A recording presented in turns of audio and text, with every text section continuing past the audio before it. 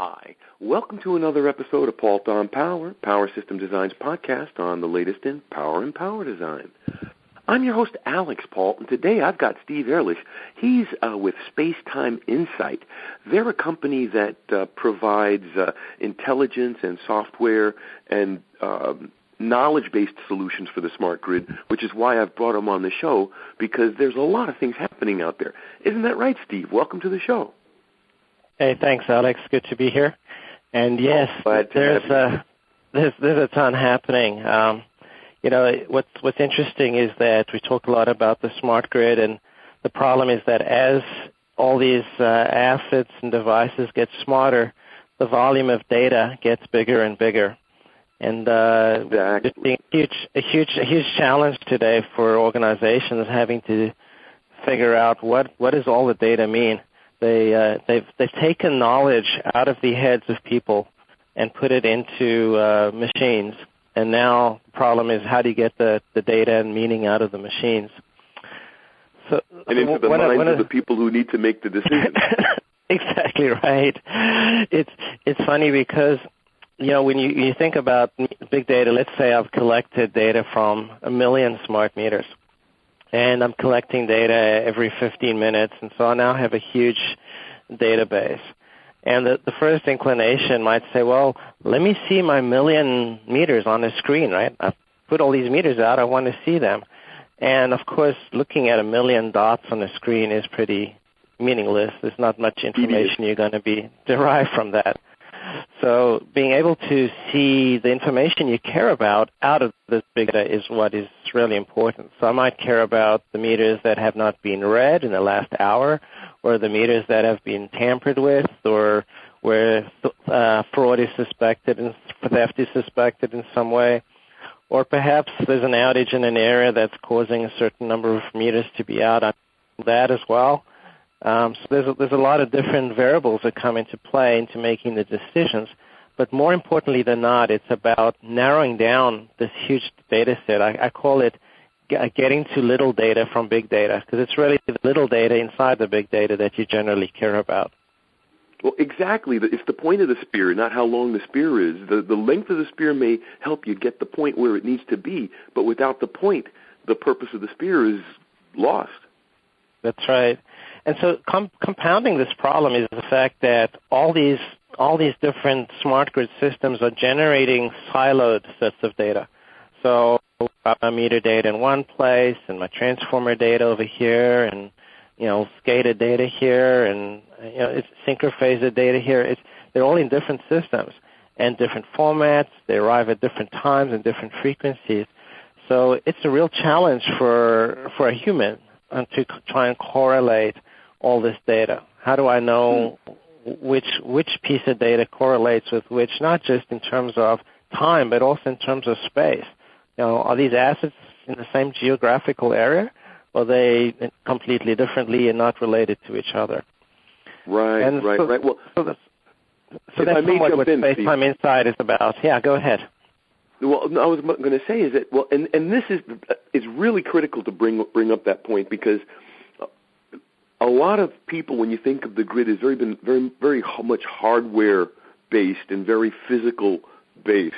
And one of the things data can't forget is there are physical aspects to the information as well. It could be natural incidents, could be a tree falling on something, it could be someone pirating power. There are a lot of causes, but as you were saying, the physical data is important, behavioral data is important, every facet's important. So I think it's important to remind our listeners here that, yes, this is an aspect beyond the hardware, but it can't separate itself from the hardware. That's exactly right. The hardware that's generating the data, but to really analyze and visualize the data is where the software piece adds to that. Right, and then turns it into value, because until you can apply that big data, as you were saying, big data to small data, until you have that information, that piece of small data that you can apply to the hardware infrastructure, then the big data is not really useful, is it? That's exactly it. In general, it's one piece of information by itself is generally insufficient to be able to make an accurate decision. So if I'm looking at, for example, that a meter is not responding, well, I can conclude that the meter is broken, right? Mm-hmm. But what if I then said, well, there's a communications problem in the area. Well, maybe the meter is fine, it's just that I can't reach it. Well, what if I then said, well, in that neighborhood in general, there's been a lot of tampering and fraud going on, so perhaps that's the reason. But then you might say, well, boy, we've got a bunch of crews working in that area. I wonder if there's an outage that's more general outage in there, and that's why the meter's not responding. And I might flip over to the IT side of the equation and say, I wonder if this customer's paid their bill and their power hasn't been turned off. Right? So there's so many different perspectives that you might get on being able to lead to a decision that's actually correct. And so it's the correlation of data from all these siloed systems, bringing it into one place so that the user can make a decision. Because the thing that drives users absolutely crazy is when they have to go to 20 different systems to figure it out themselves. Right. Now, talking about that, figuring things out, something tells me that that's what Space-Time specializes in. Can you give us a little bit of an overview of what you're doing to address the grid? Yeah, that's exactly right. We're taking the data from all these systems through a series of data interfaces, and we then analyze and correlate that data across space, time, and node. And what that means is, a spatial query would be something like, how many customers are within a 5-mile radius of a transformer that's on fire? A temporal analysis would be, well, how has that situation changed over the last hour or 2 hours, and how might it change over the next hour or 2 hours? So looking at data, over time. And then a nodal analysis would be, well, if that transformer is down, how many customers that are connected to it are without power? And so understanding the relationship between different nodes in the network.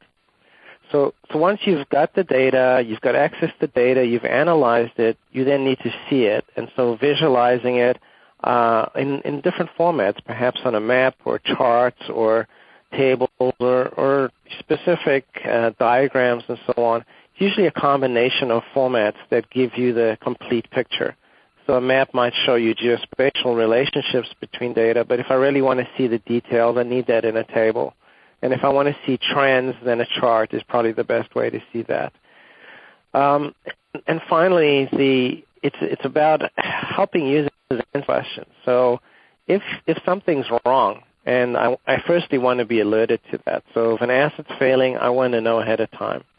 And then I want to know, where is that asset? Why is it failing? How did the situation come about? And most importantly, what must I do about it? And so built into these applications is typically an action step of what the user should pay or what the user should do to mitigate the problem. Perhaps it's filing a ticket or logging a ticket in a different system.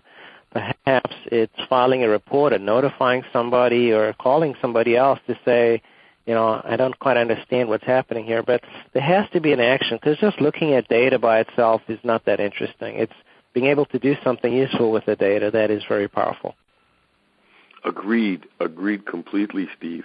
So what else do you do? What can you do to help service providers integrate your technology into their solutions? It's what's nice about our implementation is it's very IT friendly, and part of the reason is that we don't store data.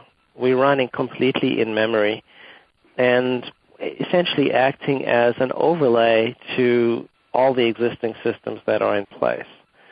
So it's a very fast approach to get data from different systems into a single pane of glass that everybody can look at and have consensus on what's happening.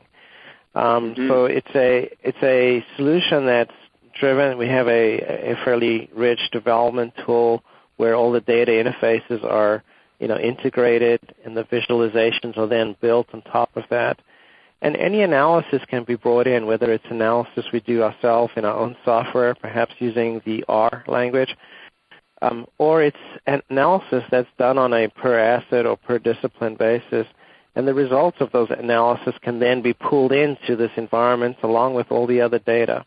So the idea is to give everybody across the organization, whether you're in service, whether you're in an engineer, whether you're in operations, whether you're CEO, you all have a view of what's happening. It may be slightly different view based on your skills and what you're interested in, but you all have a consistent view of the same data across all the operational systems as well as your IT and your external systems, your weather and fires and traffic and so on.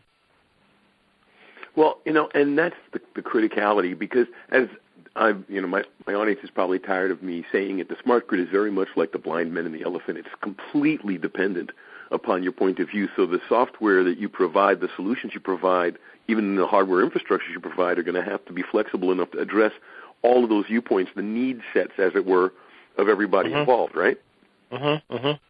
That's right.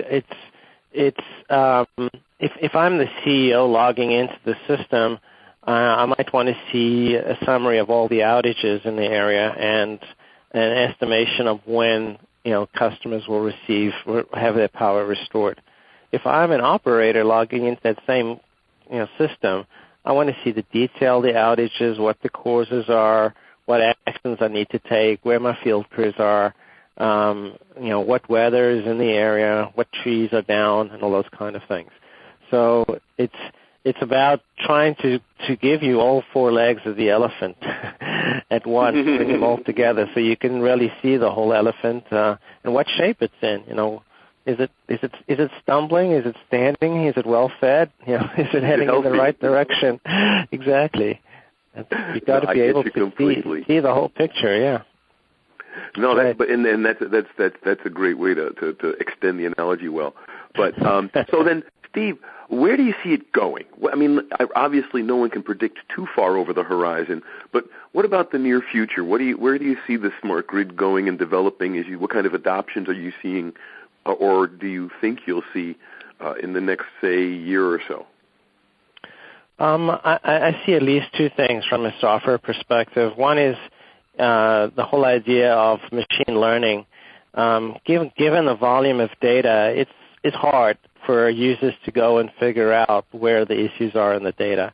It's much better for a machine to go off and process the data and say, here are things you need to look at.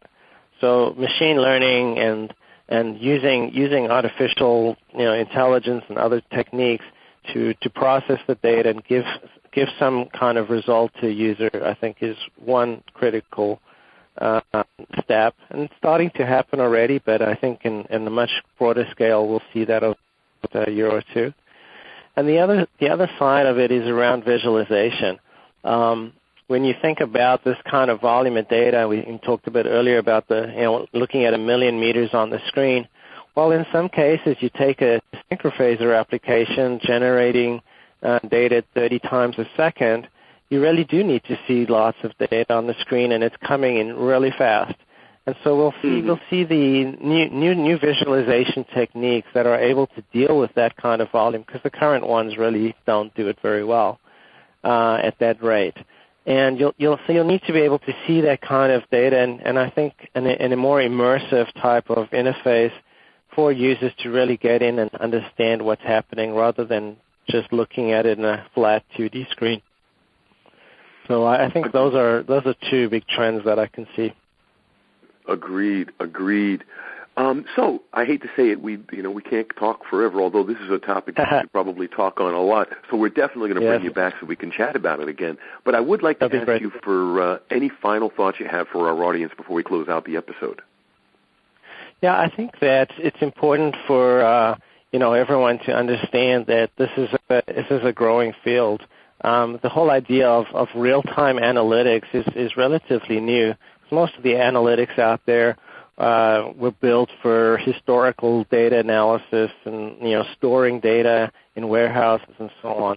What we're talking about here is a new breed of system, and so I encourage people who've used the traditional business intelligence tools to consider some new approaches here, because the nature of the data and the type of problem we're trying to solve has evolved significantly over the years. Agreed, Steve. Well, hey, thank you so much for coming on to the show. I'm really glad that you were able to give us a little bit more of an insight on the big data side of the smart grid.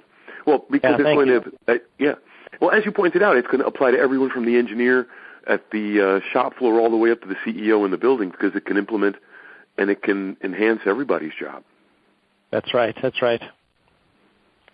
Excellent. So, thank you very much, Steve. I appreciate it. Thanks again. You're welcome. And I'd like to thank everybody out there in the audience for taking the time to be with us. We wouldn't be here without you. Tell your friends. This is Alex Paul for Paul Don Power. Have a great day.